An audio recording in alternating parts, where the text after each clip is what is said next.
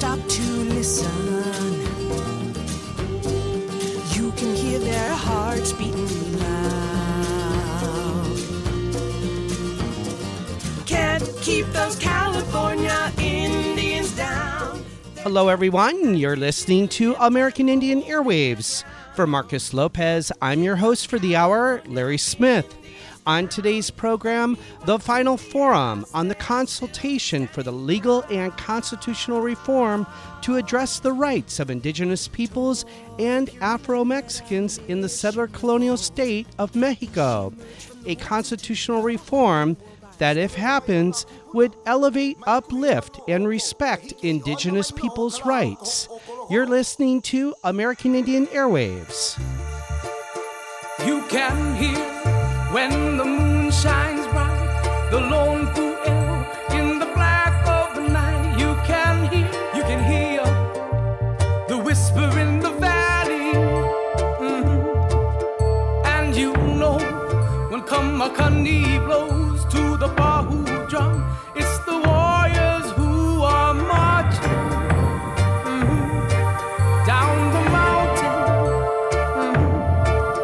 because history ain't no mystery to me. Any type of legal and constitutional reform to Mexico's constitution would have a profound impact to the 17 million indigenous citizens. In fact, Mexico is the country with the largest population of indigenous peoples in the Americas and has over 78 distinct indigenous peoples, communities, and or nations, according to the country's Census Bureau. For the hour, here on American Indian Airwaves, we speak with a longtime activist, cultural educator, and founder of the Semillas del Pueblo Anahuamaca School in the heart of the traditional territories of the Tongva, Chumash, and Tataviam peoples in Los Angeles County, California, where Los Angeles County has the largest urban indigenous population. Our guest for the hour was a participant, along with the school and over 200 fellow delegates, at the recent opening for the Forum on the Consultation for the Legal and Constitutional Reform to address the rights of indigenous peoples and Afro-Mexicans in Mexico, held this past August 4th of 2019 at the UCLA Labor Center. And now, longtime indigenous educator, activist, and founder of Semillas del Pueblo, Marcos Aguilar.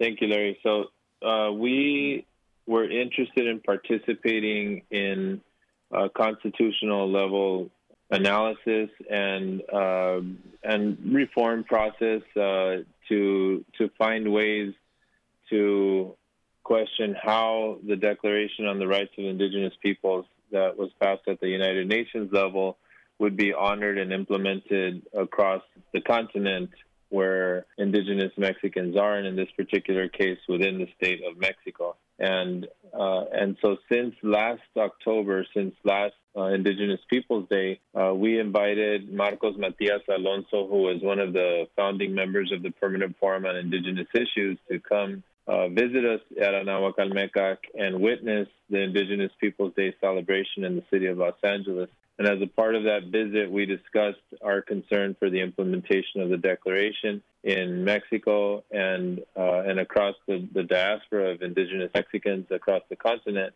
And we also asked about what mechanisms were being developed to be able to follow that implementation. Again, given since his expertise in the area of international law and in the Declaration in particular. And so he informed us that forum would be called for by the federal government and that he would advise us of that as the time came. So we checked back with him, and our concern in particular around education and around language rights and the rights of indigenous children and parents is what is really motivating us and connecting us at this international level, because we know that, you know, our families, many of which do include Native Americans that are indigenous to the land north of the United States and Mexico border.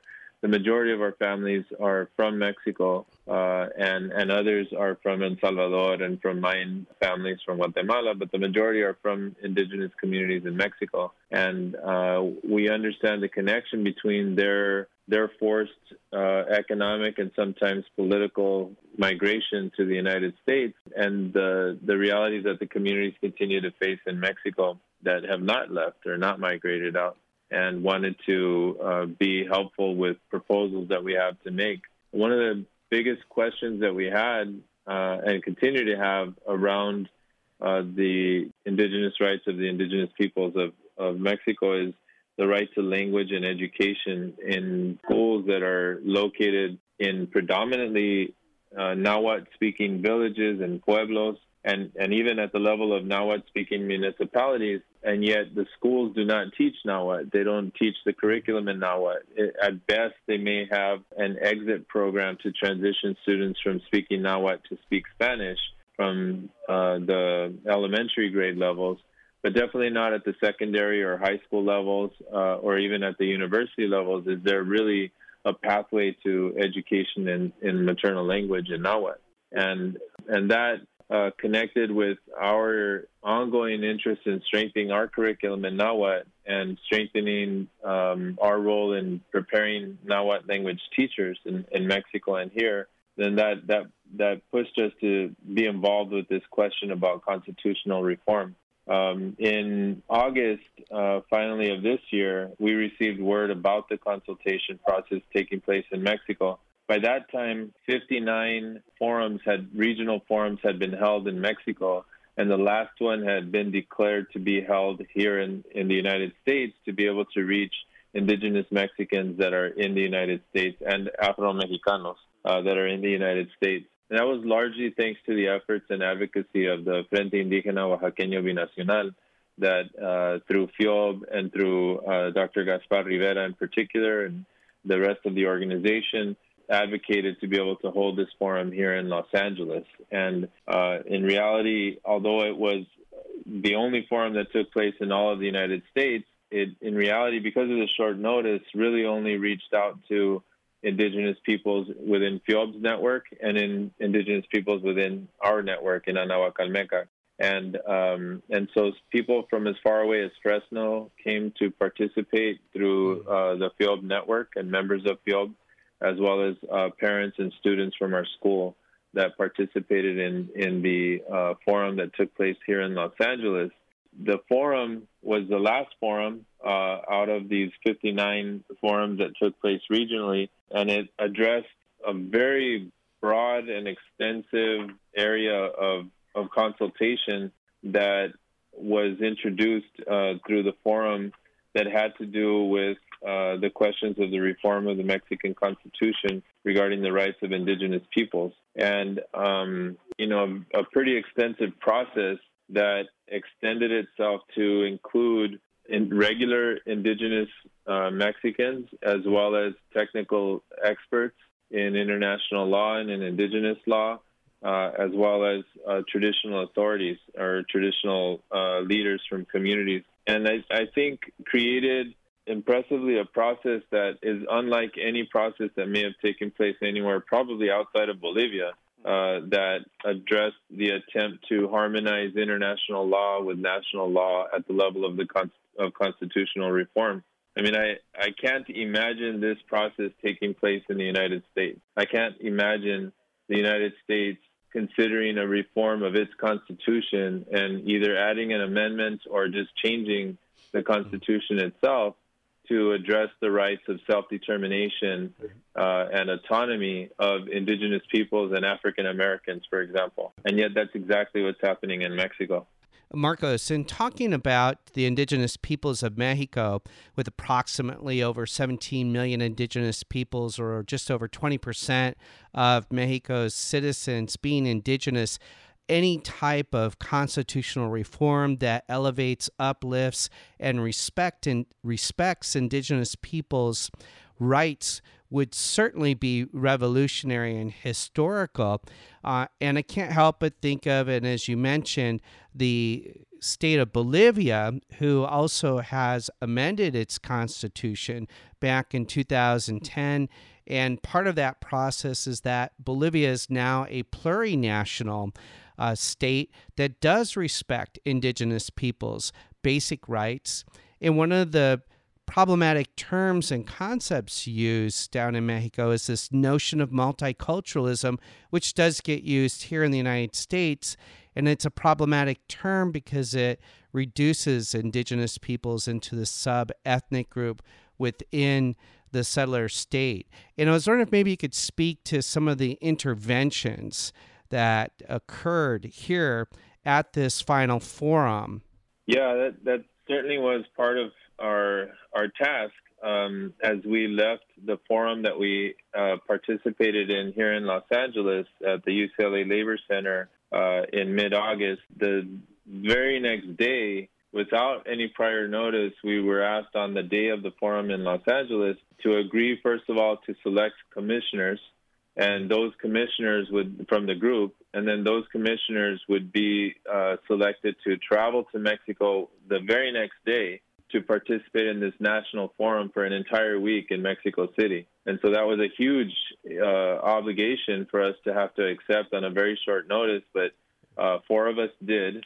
And there was a solid commitment to seeing the process through at that national level, in this case, on behalf of the LA Forum. The themes that were addressed by the reform consultation, the constitutional reform consultation, included 16 distinct themes. And so these themes ended up being the workshopping discussions about how to address that at a constitutional level. They included whether or not indigenous peoples and communities are subjects of a public right as opposed to individual rights. Whether or not, the second theme was self-determination and autonomy at all the different levels. The third theme were the rights of indigenous women.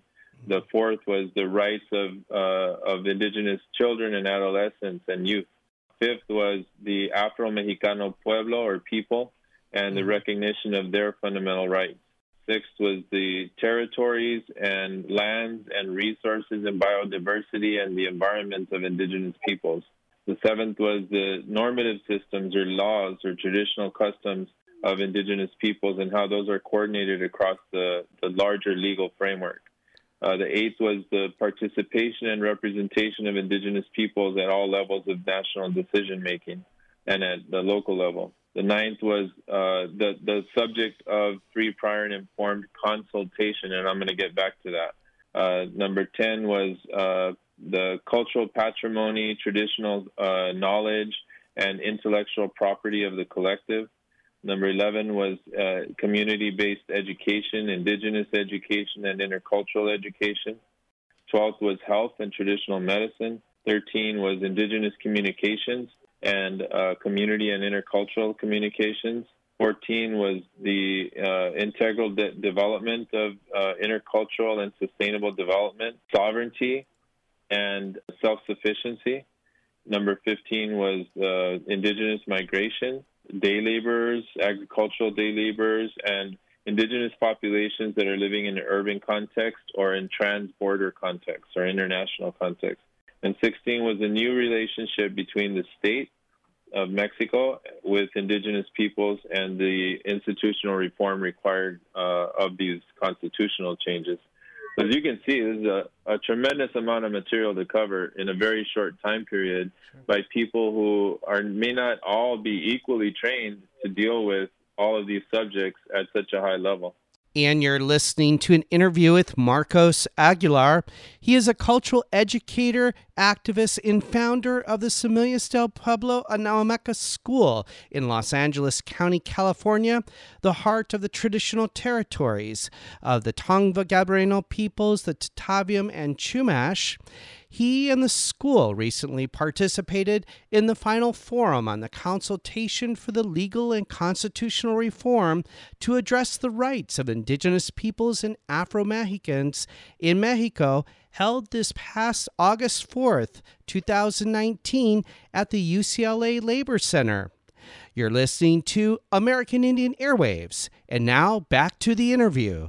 Well, I was curious, a couple of things. You mentioned you wanted to come back to free, prior, and informed consultation, and I was wondering maybe you can speak to that and what's why it's so paramount. Certainly something we've covered a lot on the show, but in this context, why it's so significant, and then also the role of Afro-Indigenous or Afro-Mexican peoples, because Mexico has a very long genealogy as a settler colonial state and its racism towards Afro-Indigenous peoples, and talk about why that's so important with some of these, with the intervention and the proposal for a constitutional reform.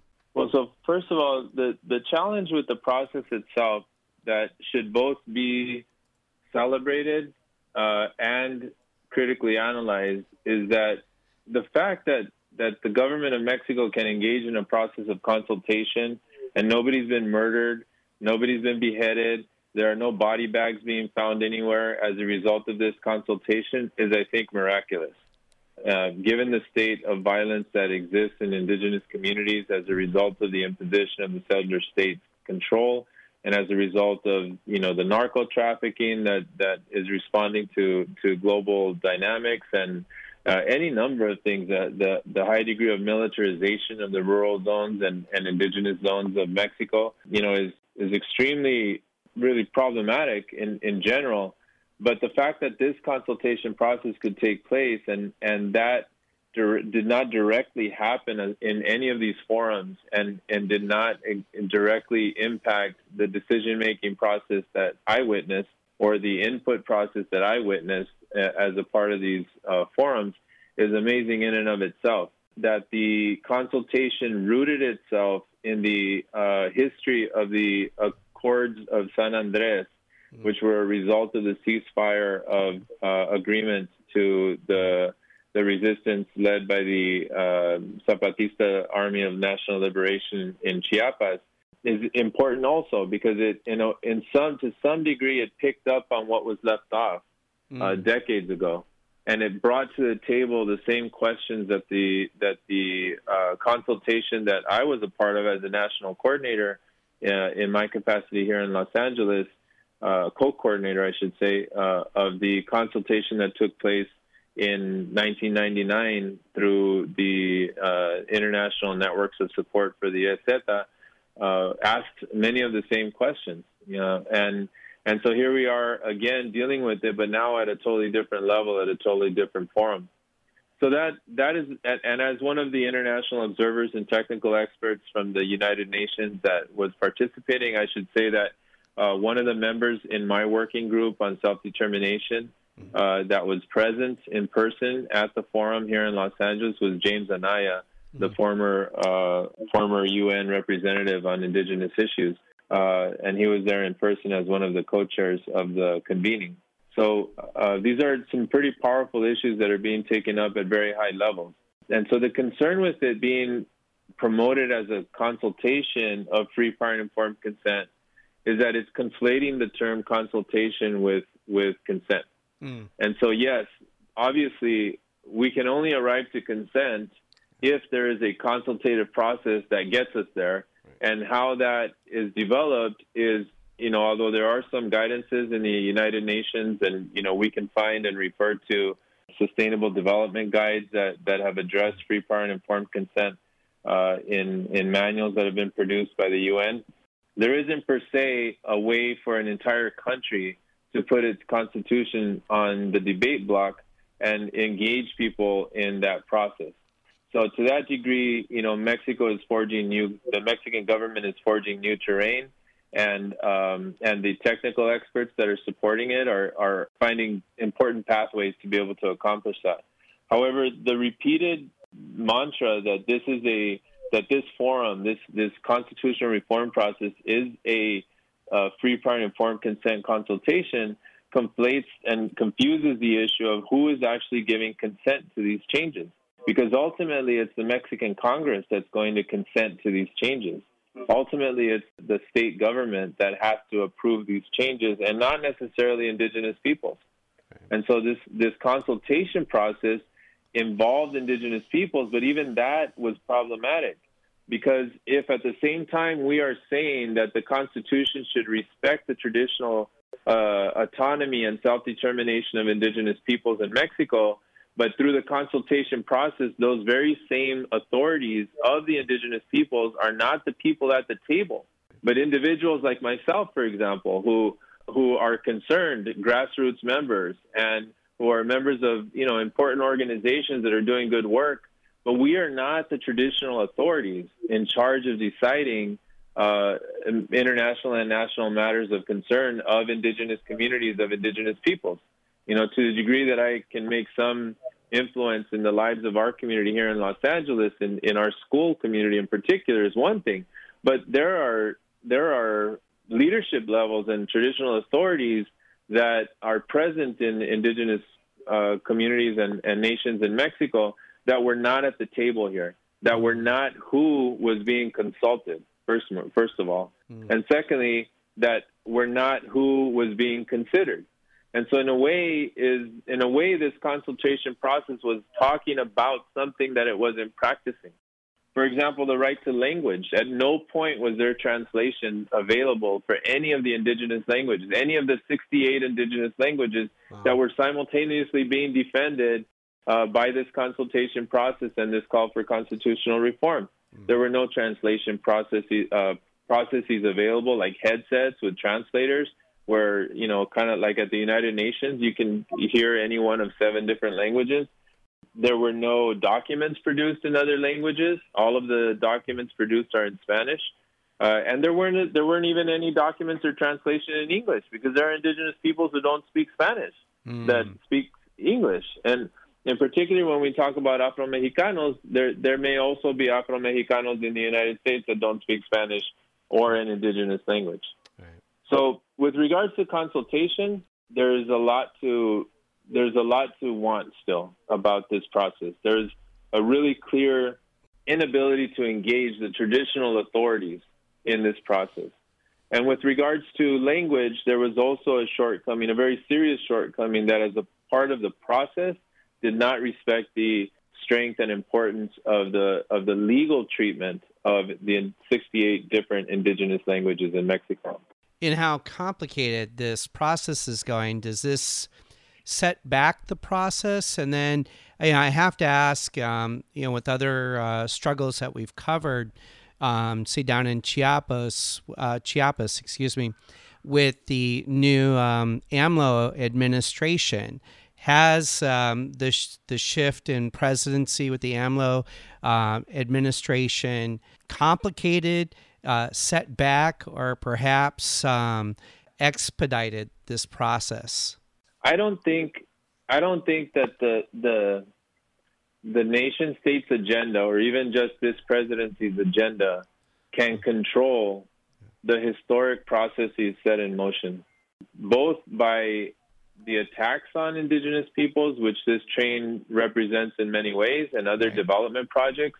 And in fact, just 2 days ago, an announcement was made that the national budget for indigenous peoples was going to be cut by 20% this year. Wow. So which is a huge blow, because there was a concern of it being cut last year. And as I estimated it, the movie that Disney produced about indigenous Mexican Day of the Dead ceremonies that was, rampantly supported by Chicanos and Latinos across the United States for some reason, called Coco, had a larger budget than the entire budget for indigenous peoples in Mexico, right? So that's the perspective that we ought to have about this, is that we're really talking about completely different universes of impact in terms of financial questions.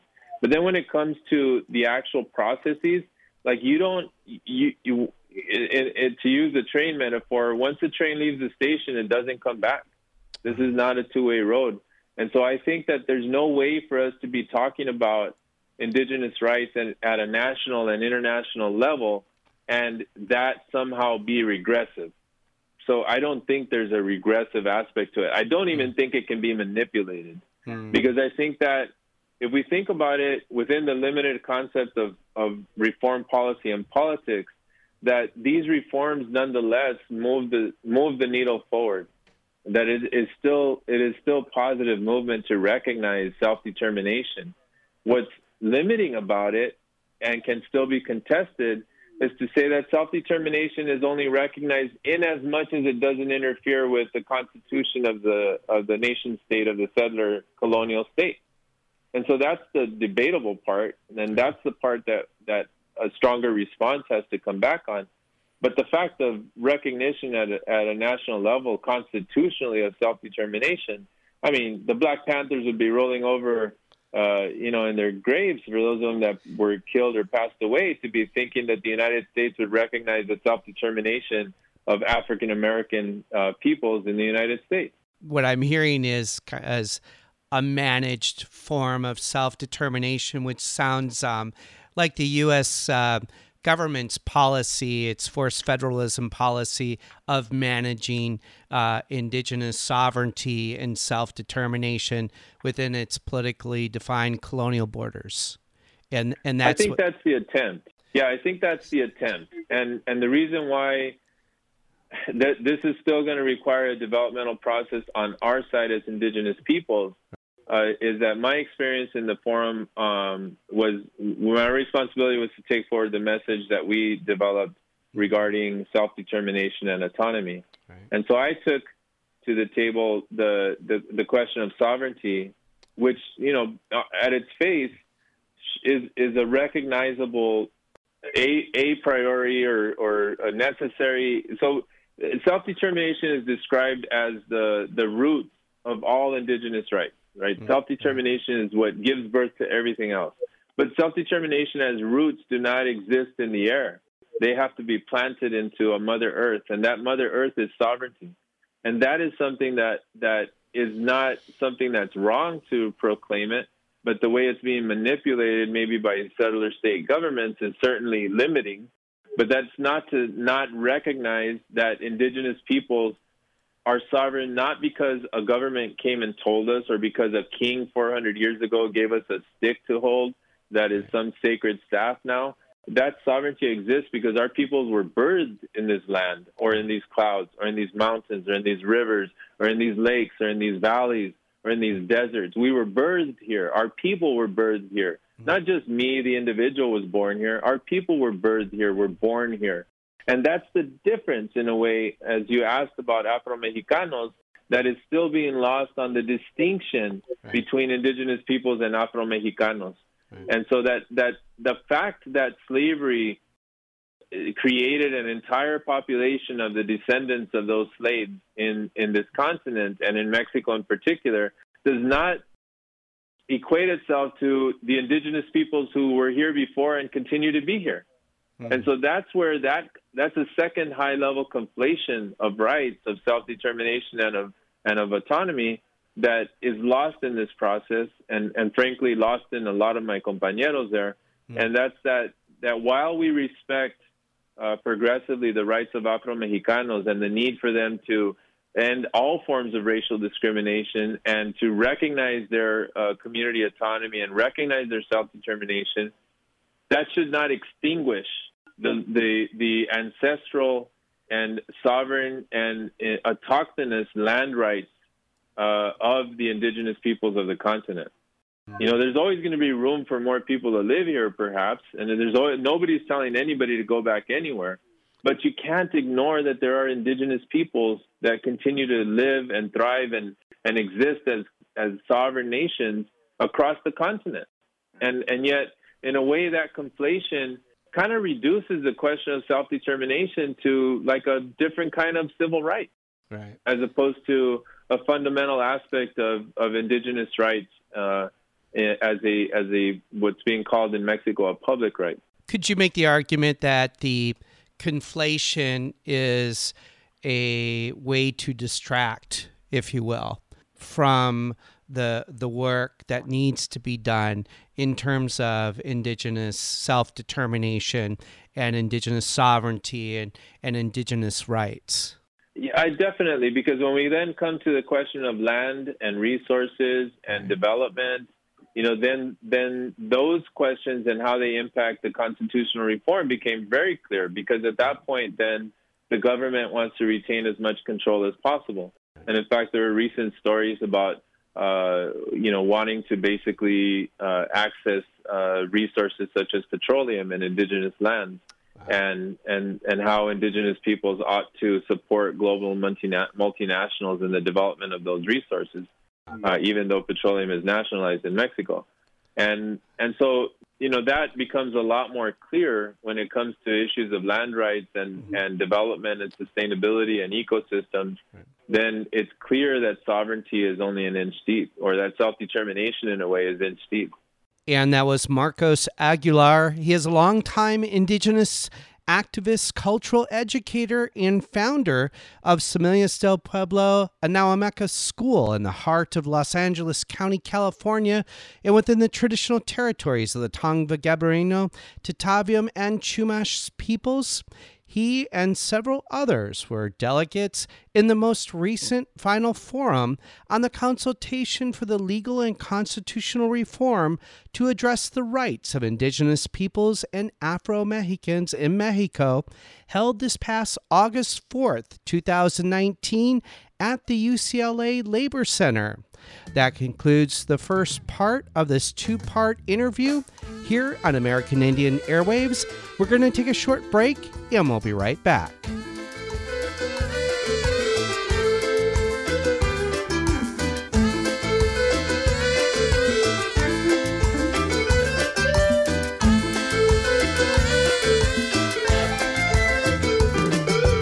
Sembraré una semilla en tu mente para que conozca la manera de tu gente, para que crezca una flor, para que conozcas el amor verdadero, el amor de un guerrero, el amor verdadero, el amor de un guerrero, protector de vida y tierra por Tonantzin y Tonatiuh, el amor por tu madre tierra y tu padre sol,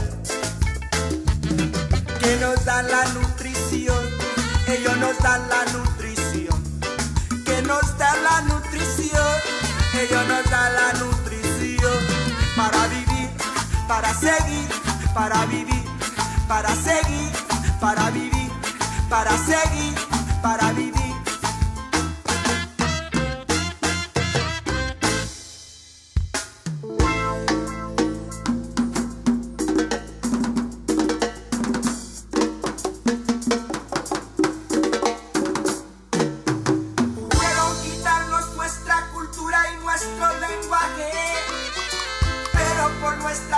La verdad hace su pasaje. Quieren quitarnos nuestra cultura y nuestro lenguaje, pero por nuestras venas la verdad hace su pasaje. Aún no me han quitado el amor por mi gente, aunque estén perdidos en su mente por un sistema que los envenena, aunque estén perdidos en su mente por un sistema que los envenena. Toca mi sol, toca mi sol, sembrador de la verdad, mi guitarra es mi pistola, en esta época, en esta edad, original, indígena, en esta tierra, en este mundo, por todo rumbo, en esta tierra, en este mundo, por todo rumbo.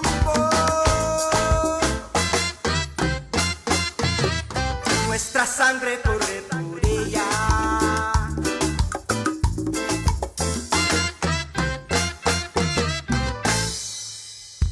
En 1492 vinieron y mataron a nuestra voz, confundieron la verdad con toda su maldad, trajeron su veneno, ahora todos están enfermos, así es como vivimos, todos bien perdidos, sufriendo la miseria, buscando la manera para salir adelante, a donde estábamos antes, cuando estábamos con Dios, por eso somos indios en Dios, cuando estábamos con Dios, por eso somos indios en Dios, pero todavía están aquí, y la verdad nunca se puede morir, te digo todavía estás aquí, y la verdad nunca se puede morir.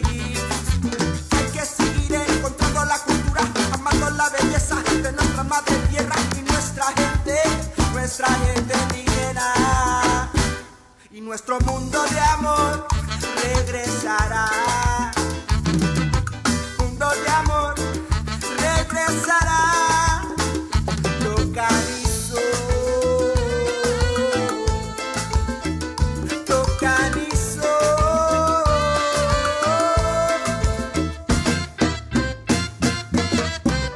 Quinto Soul here on American Indian Airwaves. In the final segment of today's program, we continue our conversation on the final forum on the consultation for the legal and constitutional reform to address the rights of indigenous peoples and Afro-Mexicans in Mexico, held this past August 4th of 2019 at the UCLA Labor Center. Our guest for the hour was one of over 200 fellow delegates participating in the recent final consultation held in Los Angeles County, California, within the traditional territories of the Tongva-Gabarino, Tatabiam, and Chumash peoples.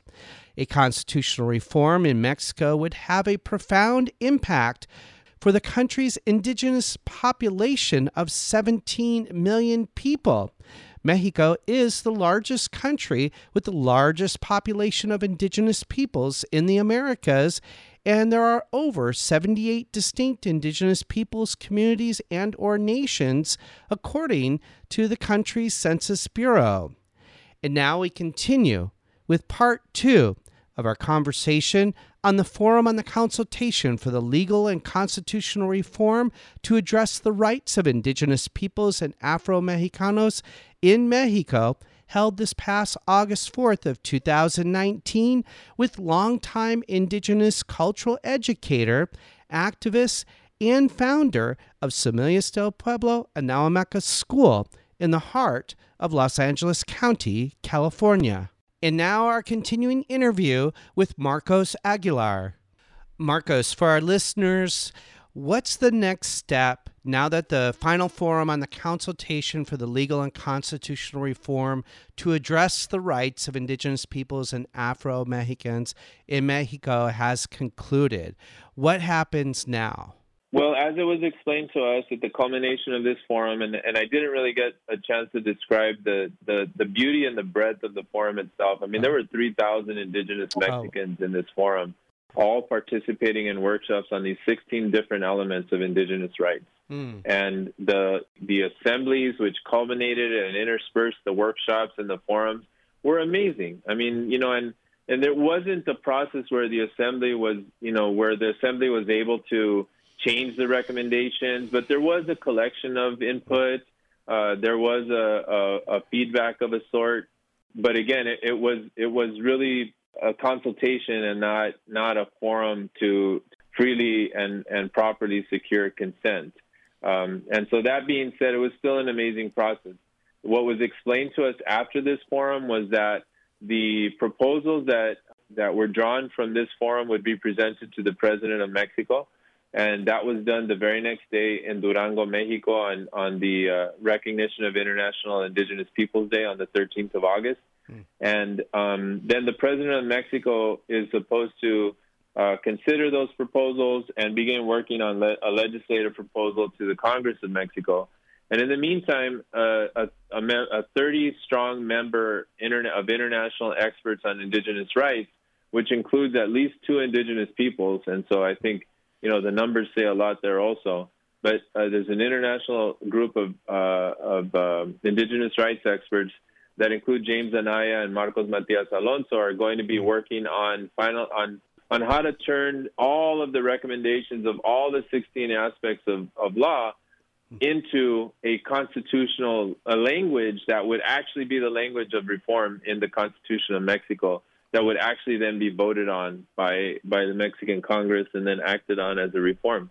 That's the next step. On our front, as a local forum in Los Angeles, we are interested in continuing the work of deepening this discussion and creating continuing possibilities of advancement of these rights and of the consideration of our rights, and importantly at an international aspect level also, because there wasn't much room to consider the rights of indigenous Mexicans outside of Mexico. To complicate the matters further, how do indigenous peoples from Oaxaca or Guerrero or Michoacan deal with the indigenous peoples of Baja California, for example, which is a tourist, heavily developed tourist zone in some parts, or an agricultural zone in other parts, and they are coming in as indigenous peoples into other indigenous territory, which is very contested.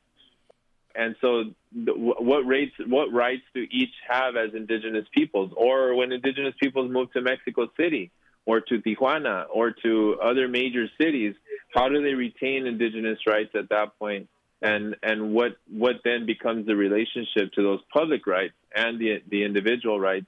And how are those extended to those of us that are in the United States, or even those indigenous people that are 2 or 3 generations away from being considered indigenous anymore? As I was speaking to my favorite local taquero, I asked him if he spoke Nahuatl, because he's from Puebla and his specialty is food from Puebla. And that's a very, highly populated Nahuatl strong state in Mexico. And he said, well, no, I don't. I said, well, do you consider yourself indigenous? He said, no, my parents were indigenous and my grandparents were indigenous, but I'm not anymore. I said, well, how did you determine that? He said, well, when they brought light into my pueblo, we stopped being indigenous, because that we no longer live the way we used to, basically based on fire and the stars and the sun. And so those kinds of transitions, and obviously that's just a quick conversation between 2 people. Right. But there really is a lack of clarity with how many generations indigenous peoples have to lose language and culture and spirituality and land bases in order to stop being indigenous or to be considered other than or mestizo, even though there really isn't a process that was a self-selected process. So one of the important international recognitions about indigenous peoples is that we recognize ourselves first and foremost as indigenous, right. And then secondly, that our communities accept us as indigenous members of the community. And that is something that's important that we have to continue to work on. And how we continue to embrace and empower Afro-Mexicanos at an international and national level is also an ongoing process of relationship building and alliance building that I think is important for us, without losing sight of the original sovereignty of indigenous peoples, and how we impact that process from the international sector, because it's still important to recognize that there are some privileges we have, even if it's being slightly outside a rifle range, is that we have some privileges from this side of the border that we can exert to hopefully help. But it continues to be a complicated process. It's at the same time a historic opening of possibility of ongoing work. You talked about language, education or living knowledge, relationality and indigeneity, and the notion of place and indigenous peoples are place-based peoples, and the language helps transmit the culture, right? That living knowledge intergenerationally. And I was wondering if you could put that into the context of the work that you do at the school, because as our listeners may or may not realize, that the school is actually the longest running indigenous school in the history of Los Angeles County, perhaps in all of Southern California. Well, sure. Nahuacalmecac has been around since 2002, and first and foremost, we opened by requesting the blessings of Chief Yana Vera Rocha, who has since passed, and through a lot of work that we did with her in saving the sage fields in Erewhonda, to saving the Curuvagna Springs back in the 90s, we came to understand and appreciate the importance of recognizing, as a matter of protocol, the indigenous peoples of Los Angeles first and foremost, and in that particular time, those people which we were working with at the time, and continue to extend that respect for protocol with elders since then of the Tongva people and nations, and are looking forward to strengthening and deepening that understanding as we move into, as a school, looking into re-envisioning, for example, the Southwest Museum. The Autry recently released a RFI on what to do with the future of the Southwest. And we, with the support of the Los Angeles City and County American Indian Native American Commission, they issued us a letter of support for our proposal, submitted a call for respecting the place that it is and where it is and what its history was, and centering indigenous peoples there.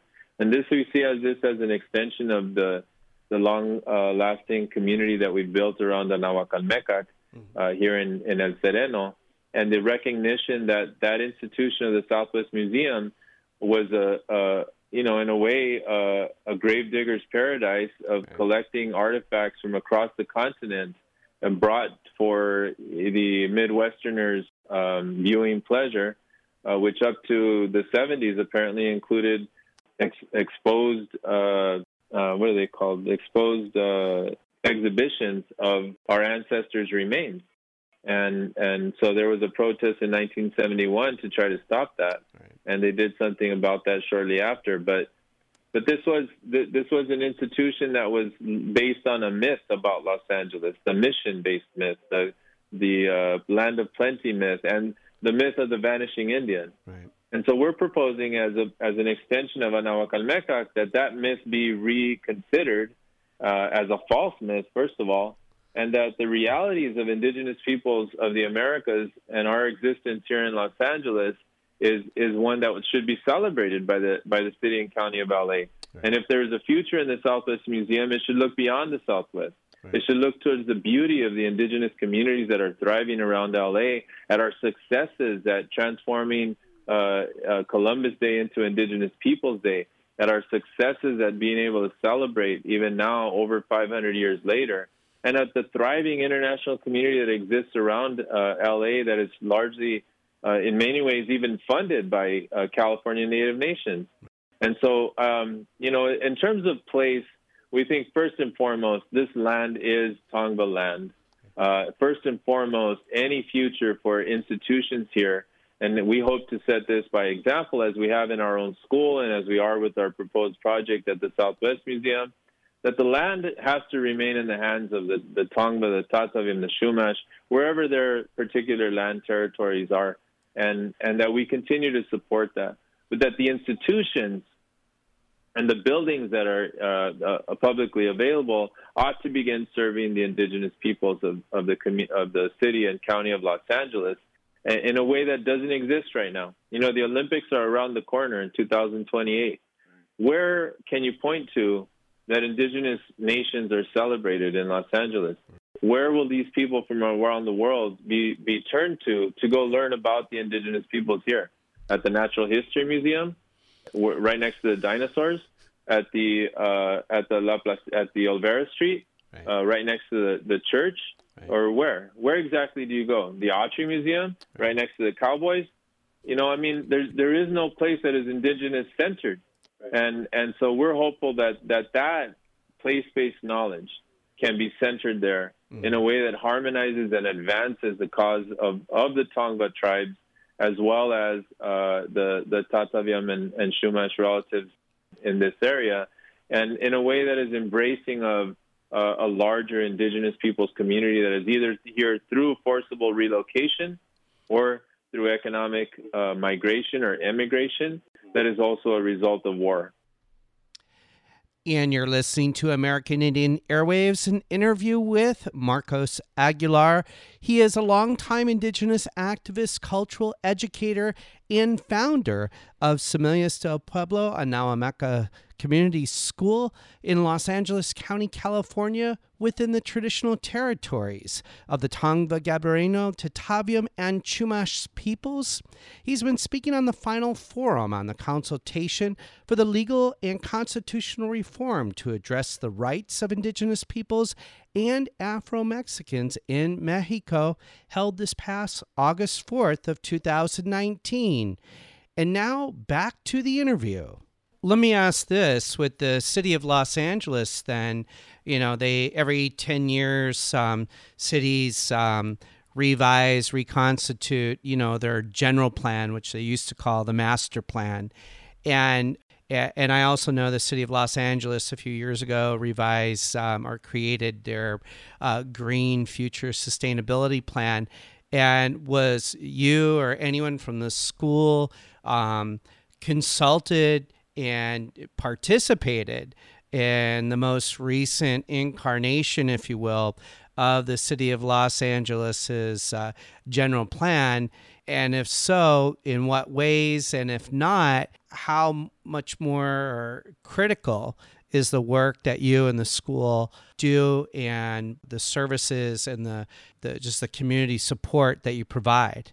No, I wasn't consulted, and I don't know who might have been consulted. And the fact of the matter is that even an agency like the Los Angeles Unified School District, which is legally mandated to engage in consultation, does not engage in consultation. We're talking, these are funds that are billions of dollars of funds that do not go through a consultation process. I know as a matter of fact that the county's consultation process is far short of meeting indigenous people's expectations, and that very few people, I mean less than a handful, if at all, participated in consultation with, for example, the sustainability plan of the County of Los Angeles. And so these are areas for us to begin to take into consideration as priorities, and how consultation takes place is also something that should be of concern, because we know that traditional authorities and those recognized by the state agencies ought to be included in consultation and are not right now. But even grassroots leaders like yourselves and others, myself included, ought to be able to have a way to be able to engage, and especially with the number of California Native nations that still go as federally unrecognized, and the number of indigenous peoples from Mexico and Central America that are in Los Angeles that do not get respected as indigenous peoples when it comes to consultation and when it comes to other indigenous rights that are internationally recognized as being our rights. There is no mechanism by which to seek the implementation of the declaration, even though the state of California adopted it symbolically, now maybe a decade ago. And so that's all ongoing work. And we think that the process of taking the district to task regarding consultation and putting this process itself of the Autry Museum through consultation is, with the Southwest Museum is an important process. And our white allies ought to take heed, and other allies from other cultural sectors ought to take heed that they should respect the fact that we have an internationally recognized right to free, prior, and informed consent. And they ought not allow these processes to take place without that, as an a priori step in the process. There can't be another part to the process that makes it right if it didn't begin with the consultation of indigenous peoples. Marcos, for our listeners that have been listening to the entire interview, do you have any contact information for them, a website, email address, etc., in case our listeners, they want to become allies or they're interested in the work that the school does? What kind of contact information can you provide for our listeners? Sure. Our website is www.dignidad.org. That's dignity in Spanish, dignidad.org. And I can be emailed at info@dignidad.org, which is that same website, info. We're also on Facebook, and we have other links and other sources that we can share via Facebook as well. You can look up our school's name is Anahuacalmecac World School. And we're on Facebook, or look me up on Facebook or Twitter under my name, Marcos Aguilar, and I can follow up as well. Marcos, I just want to say thank you for joining us here on American Indian Airwaves. I know you're extremely busy between running the school, community obligations, and family and whatnot. It's always an honor and a pleasure to speak with you. And share those circles and life struggles. And so again, thank you for joining us here on American Indian Airwaves. And we want to encourage our listeners to visit the website at www.dignidad.org if they want more information. So thank you again for joining us here on American Indian Airwaves. No, I appreciate this, and we're hopeful that that families in the Los Angeles area or within your listening area are, if you're interested in an education from kinder to 12th grade for your children, look us up. We're interested in growing and expanding and including other languages of instruction as well. But certainly centering and prioritizing and privileging the Indigenous as a part of the experience of your child's school-age life. And there shouldn't be a need to put kids through an institution for 12 or 13 years that traumatizes them. And so hopefully we can be a part of American Indian and Indigenous families' solutions to how to organize education for their children. The moment of silence is over. And that was Marcos Aguilar, longtime Indigenous activist, cultural educator, and founder of Semillas del Pueblo, a Namameca school located in Los Angeles County, California, and within the traditional territories of the Tongva Gabrielino, Tataviam, and Chumash peoples. He was speaking on the final forum on the consultation for the legal and constitutional reform to address the rights of Indigenous peoples and Afro-Mexicans in Mexico, held this past October 4th of 2019. And that concludes our show for today here on American Indian Airwaves. A special thank you to our guest for the hour, Marcos Aguilar. For more information on the school, you can visit their website at www.dignidad.org. A special thank you to our musical guest, Aragon Star, Kupa Aina, Quinto Sol, and the band Blackfire. American Indian Airwaves is mixed and mastered in the studio of Burnt Swamp Studio in Signal Hill, California. For Marcus Lopez, I've been your host for the hour, Larry Smith. Until next time.